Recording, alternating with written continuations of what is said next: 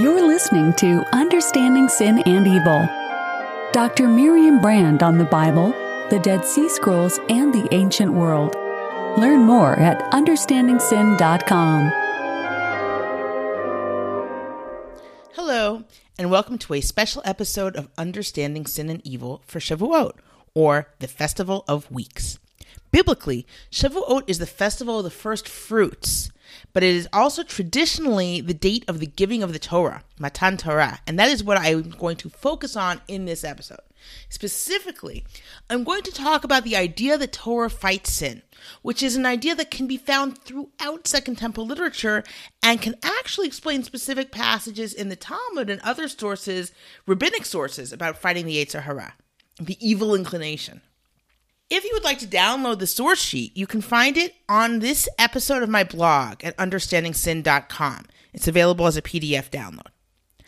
By the way, I know I've been away for a while, but you can expect another episode which continues our regularly scheduled series very soon. I'll be talking about Belial and the Dead Sea Scrolls, and I'm also catching up on answering all your comments. So if your comment has not been answered, that doesn't mean I've forgotten you.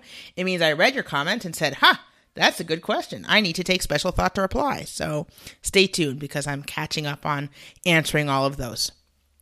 So back to Shavuot and Matan Torah, the giving of the Torah.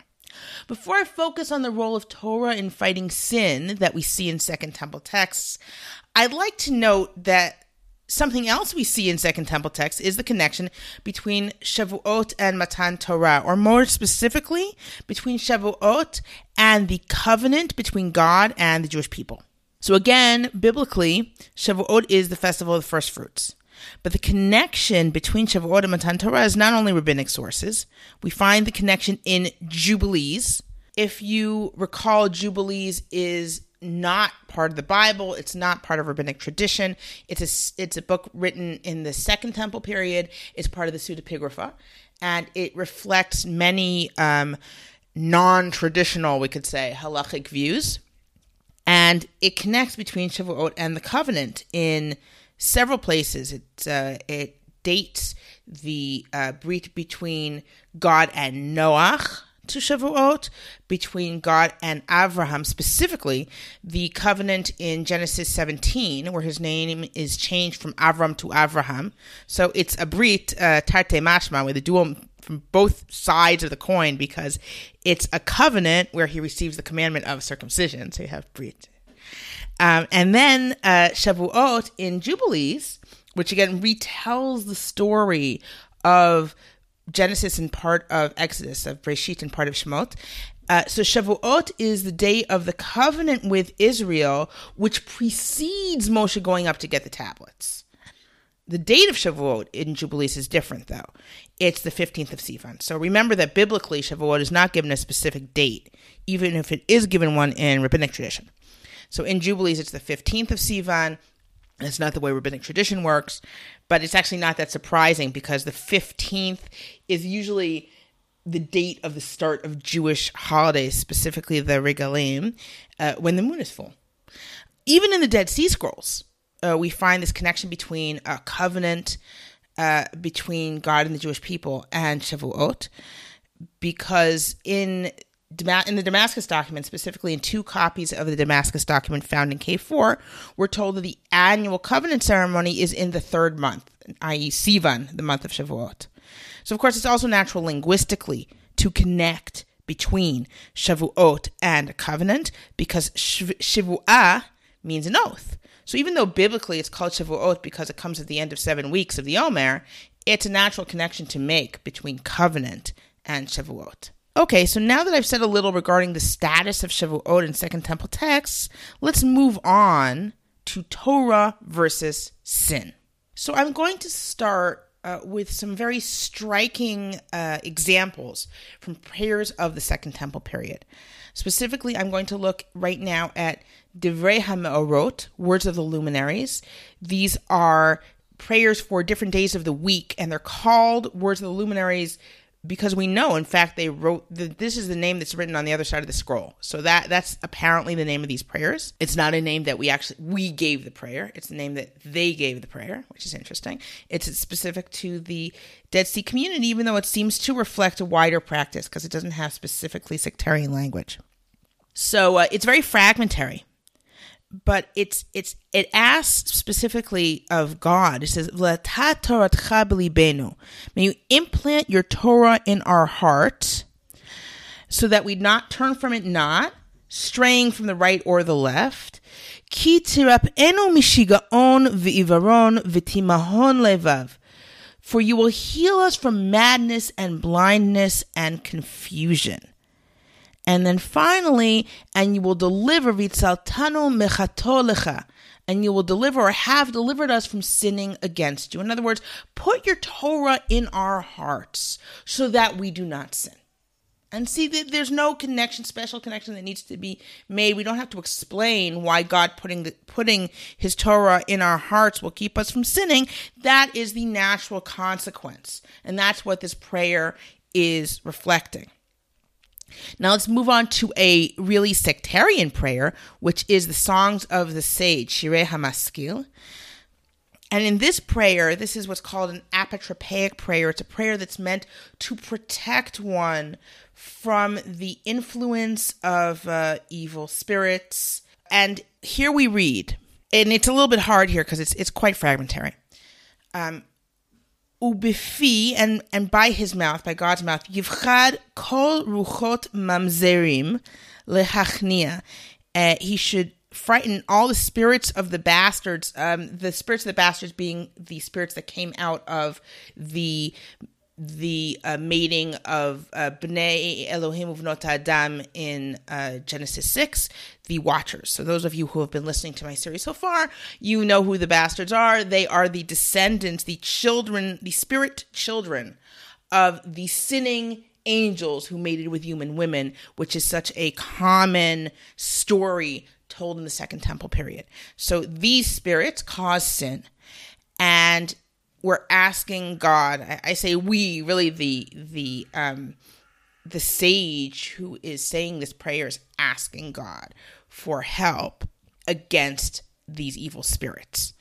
And he says, for in the innards of my flesh is the foundation of, something we're missing the word, and in my body are battles. The statutes of God are in my heart, and I profit from all the wonders of men. So I'm going to read that in Hebrew. Ki betachme bisari yisod, something. Ubigviati milchamot, in my body are battles. Chukei el bilvavi, the laws of God are in my heart. So the idea is that why are there battles within me? Because the laws of God that are in my heart are battling with these spirits. And we have a similar idea in an apotropaic prayer we call 4Q incantation. It's not really an incantation, so I just call it by its number, 4Q 444. It's actually an apotropaic prayer meant to protect the speaker from evil, demonic influence and action. And I say it's a prayer and not an incantation because it's a prayer to God for God's help. It's not some kind of incantation that's using specific words to magically protect the person. And the speaker says, he's explaining what happened. He says, as for me, because of my fearing God, he opened my mouth with his true knowledge and from his Holy Spirit. And here we're missing something. And then he explains, he says, they became spirits of controversy in my bodily structure. He's apparently talking about these evil spirits. They became spirits of controversy, ruchei riv, in my bodily structure, laws of God in innards of flesh. So as opposed to these spirits, right, we have the laws of God, right, which are in his flesh. And a spirit of knowledge and understanding, truth and righteousness God put in my heart. And then he finishes, again, it's fragmentary, so we're missing a piece here. He finishes saying, and strengthen yourself by the laws of God, and in order to fight against the spirits of wickedness. Right? You should make yourself strong with the laws of God to fight against evil spirits. Because the laws of God will automatically help you fight against these evil spirits that are influencing you to sin. Now, it's not a surprise that not only do we see this kind of metaphysical status of the Torah in fighting sin. You have evil spirits that are influencing you to sin, and the laws of God, which are within you, are somehow fighting these evil spirits. Now, it's not a surprise that wisdom literature also reflects this idea, but in a different way. So let's look at some wisdom literature. Wisdom literature meaning literature like Proverbs, that's meant to really talk about how important wisdom is, and talks kind of in a very reasonable way. It's not going to talk so much about kind of demons and they're so scary, because we're talking from a perspective of the wise person who, what is the best way to live your life? So let's take a look at Ben Sira. Ben Sira, who's from around 200 BCE, and this is a book, those of you who haven't been listening to my series, this is a book from the Apocrypha. That means it was kept as holy by the Alexandrian Jewish community, and it's also been cited in the Talmud. In other words, even the rabbis of, even Chazal considered Ben Sira to be in some way holy, even though he's clearly not meant to be kept in the Hebrew Judean Bible. So Ben Sira says, and this we find in the Greek and in the Syriac. We don't actually have the Hebrew of this specific passage. It says, he who keeps the law gains mastery over the object of his thought. The Greek is enoematos, and the Syriac is yatzre. So it seems that he who keeps the law gains mastery over his yetzer, right, his inclination. And consummation of the fear of the Lord is wisdom. So it seems that what Ben Sira is actually saying is, if you keep the law, you will gain mastery over your yetzer, over your evil inclination. Let's move on to 4th Maccabees, another wisdom work from the Second Temple period. Now, when God fashioned human beings, he planted in them their passions and habits, but at the same time, he enthroned the mind among the senses as a sacred governor over them all. And to this mind, he gave the law. The one who adopts a way of life in accordance with it will rule a kingdom that is temperate, just, good, and courageous. I'm going to repeat that. At the same time, he enthroned the mind among the senses as a sacred governor over them all, and to this mind he gave the law. In other words, God planted in you passions and habits, and passion certainly implies that, it's kind of also bad passions, but he gave you the ability to govern it, right, by giving you the law. The fact that God gave you the law allows you to control your passions and habits. Now, this idea is really fleshed out in a work from right after the destruction of the Second Temple, and that work is 4th Ezra.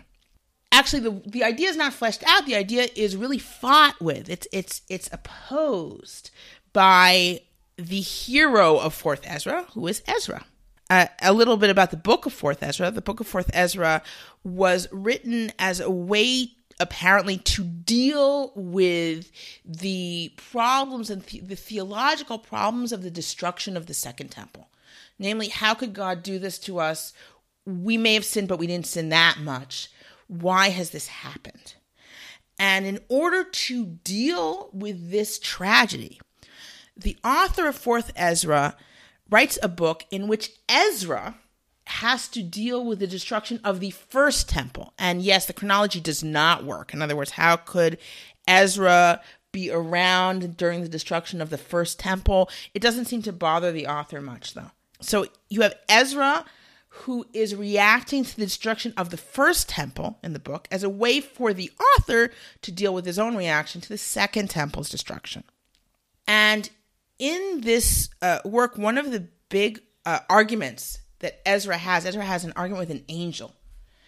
And Ezra essentially says, the angel is kind of reflecting common wisdom. The angel says, look, God may have given you, given you the inclination to sin, but he also gave you the an evil heart, but he gave you the laws, so you really have no excuse. And Ezra kind of argues with that. He's saying that it's not enough. He's arguing with what is already a common idea. So let's read inside. Ezra says, "You rescued Jacob's descendants from Egypt and led them to Mount Sinai. There you made the heavens bow down." He's speaking obviously about God. There you made the heavens bow down, shook the earth, moved the world. You made the depths shudder and convulsed the whole creation. Your glory passed through the four gates of fire and earthquake, wind and frost, in order to give the commandments of the law to the Israelites, the race of Jacob, in order to give them the Torah. Yet you did not take away from them their evil heart, so that the Torah might bring forth fruit in them. For the first Adam, burdened with an evil heart, transgressed and was overcome, as were also all who were descended from him. Thus the disease became permanent. The Torah was in the people's heart along with the evil root, but what was good departed, and the evil remained. And what's interesting here in 4th Ezra, there are actually a few things that are interesting here. One is that this is one of the few references we have to what we call like original sin, the idea that people have an evil heart in them because Adam sinned. Or here it actually sounds like Adam had the evil heart already. He was created with the evil heart, and then he sinned. It says, for the first Adam, burdened with an evil heart, transgressed and was overcome.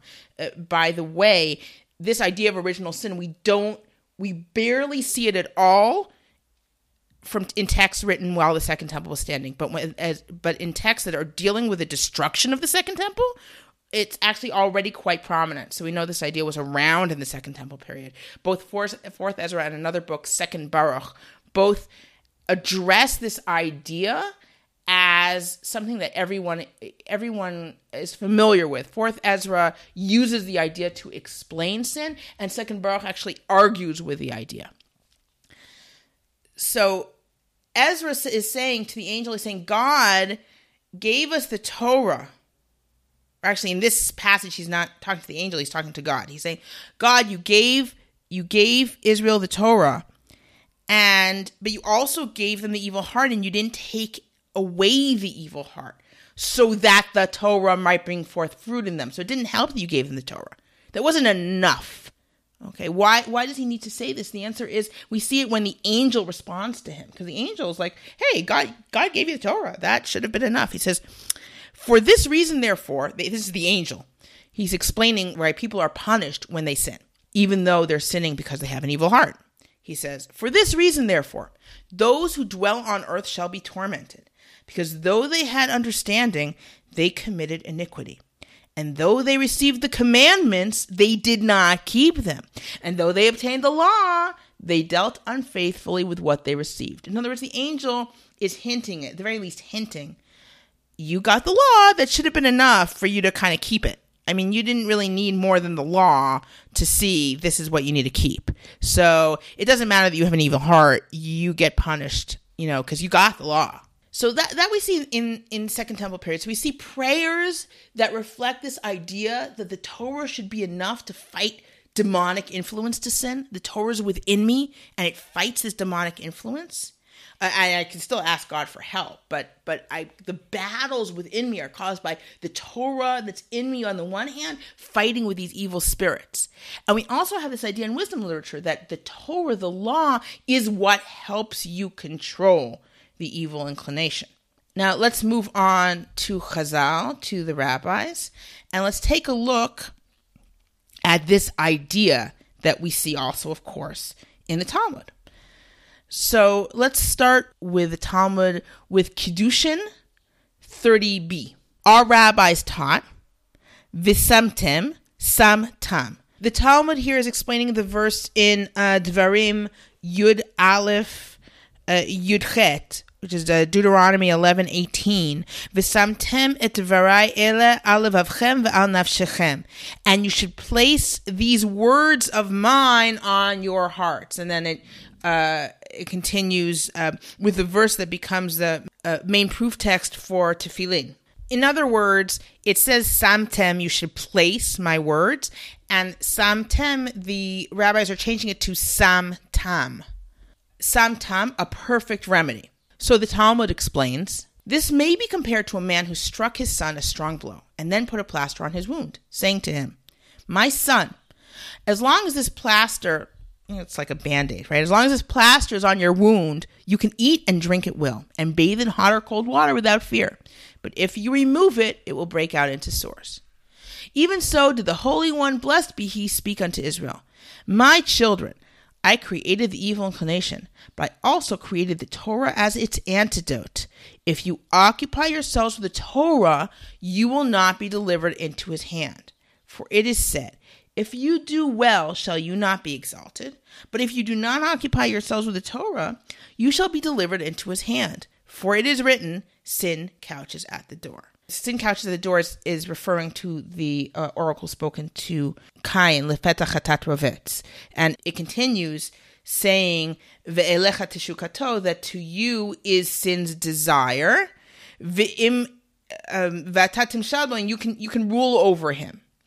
So the Gemara here, the Talmud, goes on to explain that he is altogether preoccupied with you, essentially to make you sin, for it is said, and unto you shall be his desire. Yet if you will, you can rule over him, for it is said, and you shall rule over him. Okay, what is going on here in this passage? So there are several important aspects, and for those of you who are listening to this series as a series, we're going to come back to the evil inclination later, and we're going to address this once again. But the idea is God giving us the evil inclination is like someone striking a blow. In other words, that wound is part of the person. Okay? The evil inclination is part of us, is what this passage is saying.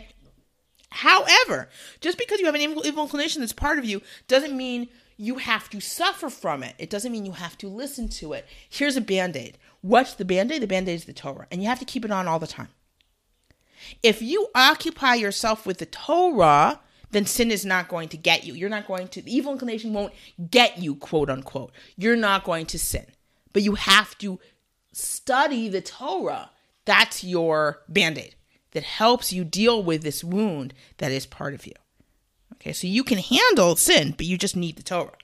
And later on, in the same place in the Talmud, and by the way, in the source sheet, you have the original. So you can, so for those of you who don't like the English, you can check in the source sheet. The school of Rabbi Ishmael taught, my son, if this repulsive wretch assails you, lead him to the schoolhouse. And the schoolhouse is not really the right translation. It's Beit HaMidrash, right? The study hall. So if this menuval, if this wretch assails you, in paga b'cha menuval zeh, moshchehu lebeit HaMidrash, lead him to the Beit Midrash, to the study hall. If he is of stone, he will dissolve. Oh, so sorry. Who is this repulsive wretch? Who is this menuval? The menuval that we're speaking about here is the evil inclination. Now, in those of you who are less familiar with rabbinic texts, once you're in the Talmud, the evil inclination is almost always, not always actually, is frequently personified. It's frequently treated like it is, like it has kind of wills and desires of its own, almost like it's a demon. So if this repulsive wretch assails you, if the evil inclination assails you, lead him to the Beit Midrash. If he is of stone, he will dissolve. If iron, he will shiver into fragments. For it is said, is not my word like fire? Hello kod dvarai ke'esh num Hashem ukipatish yifotzet sela, and like a hammer that breaks the rock in pieces. This is a quote from Yirmiyahu, Chaf Gimel, from Jeremiah 23. If he is of stone, he will dissolve, for it is written, Ho, everyone that thirsts, come you to the waters. Kol tzameh lechu l'mayim. That's from Ishayahu, from Isaiah. And it is said, the waters were the stones. Avanim shachaku mayim. What is water? Water, everyone knows water is the water of life. The water of life is Torah. So clearly, if it says anyone who's thirsty, go to water, go, drink from the water, it means learn Torah. And if it says the waters wear down the stones, the water wears down the stones, it must mean the Torah wears down sin. Okay. Again, we have this idea, and here we're talking about the school of Rabbi Ishmael's teaching, take the evil inclination to the Beit Midrash. Learning Torah will automatically allow you to control the evil inclination, to fight the evil inclination. And I'll tell you the truth, this passage for me was always a little bit confusing. Like, why is this so automatic? And it helps for me personally to have this background from the Second Temple period.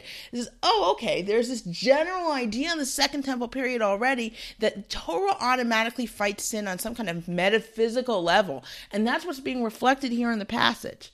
So moving right along to some other sources. In Baba Batra 16a, Rava said, Job sought to exculpate the whole world. He liftor et kol haolam, to kind of get the whole world off the hook. He said, Ribono shel olam, sovereign of the universe, you have created the ox with cloven hooves, and you've created the ass with whole hooves. In other words, you can eat an ox, but you can't eat a donkey. The donkey is an impure animal. You have created the Garden of Eden, and you've created Gehinnom, hell. You have created righteous men, and you've created wicked men, and who can prevent you? In other words, what is Job supposedly saying? He's saying whether someone is wicked or righteous really depends on how God created them. So how, in that case, can you be held responsible for sin?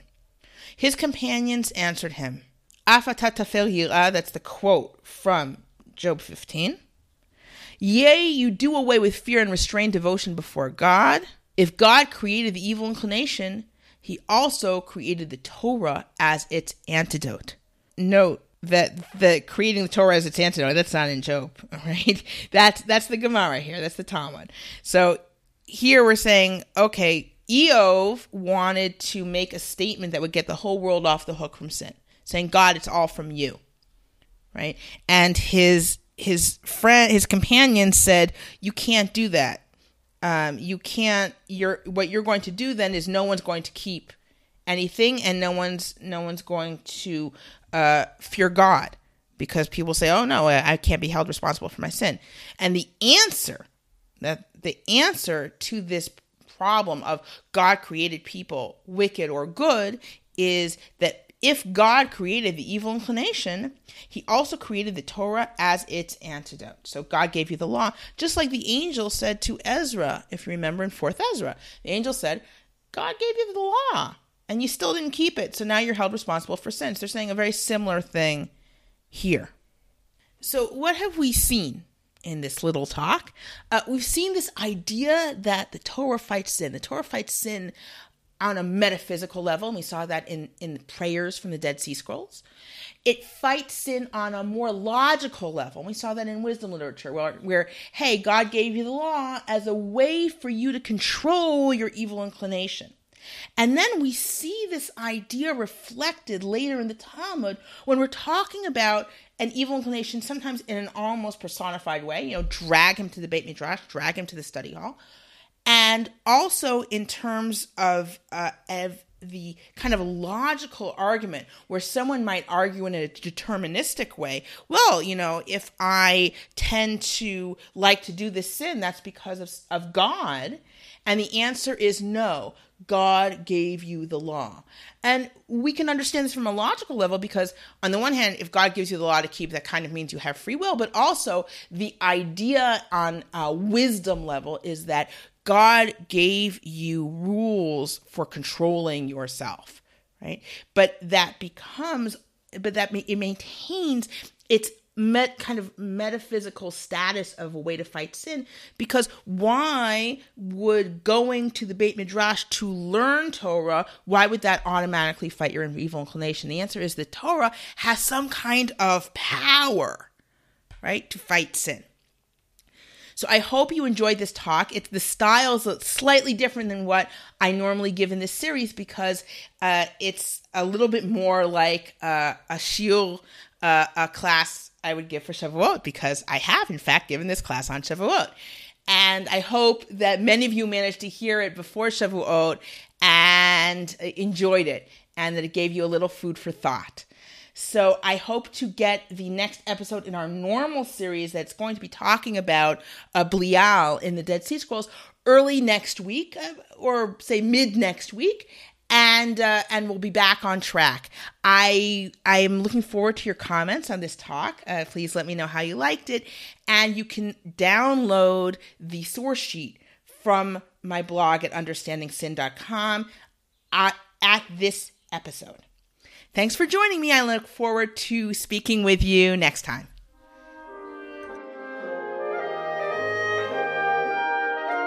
You have been listening to Understanding Sin and Evil with Dr. Miriam Brand. Learn more at understandingsin.com.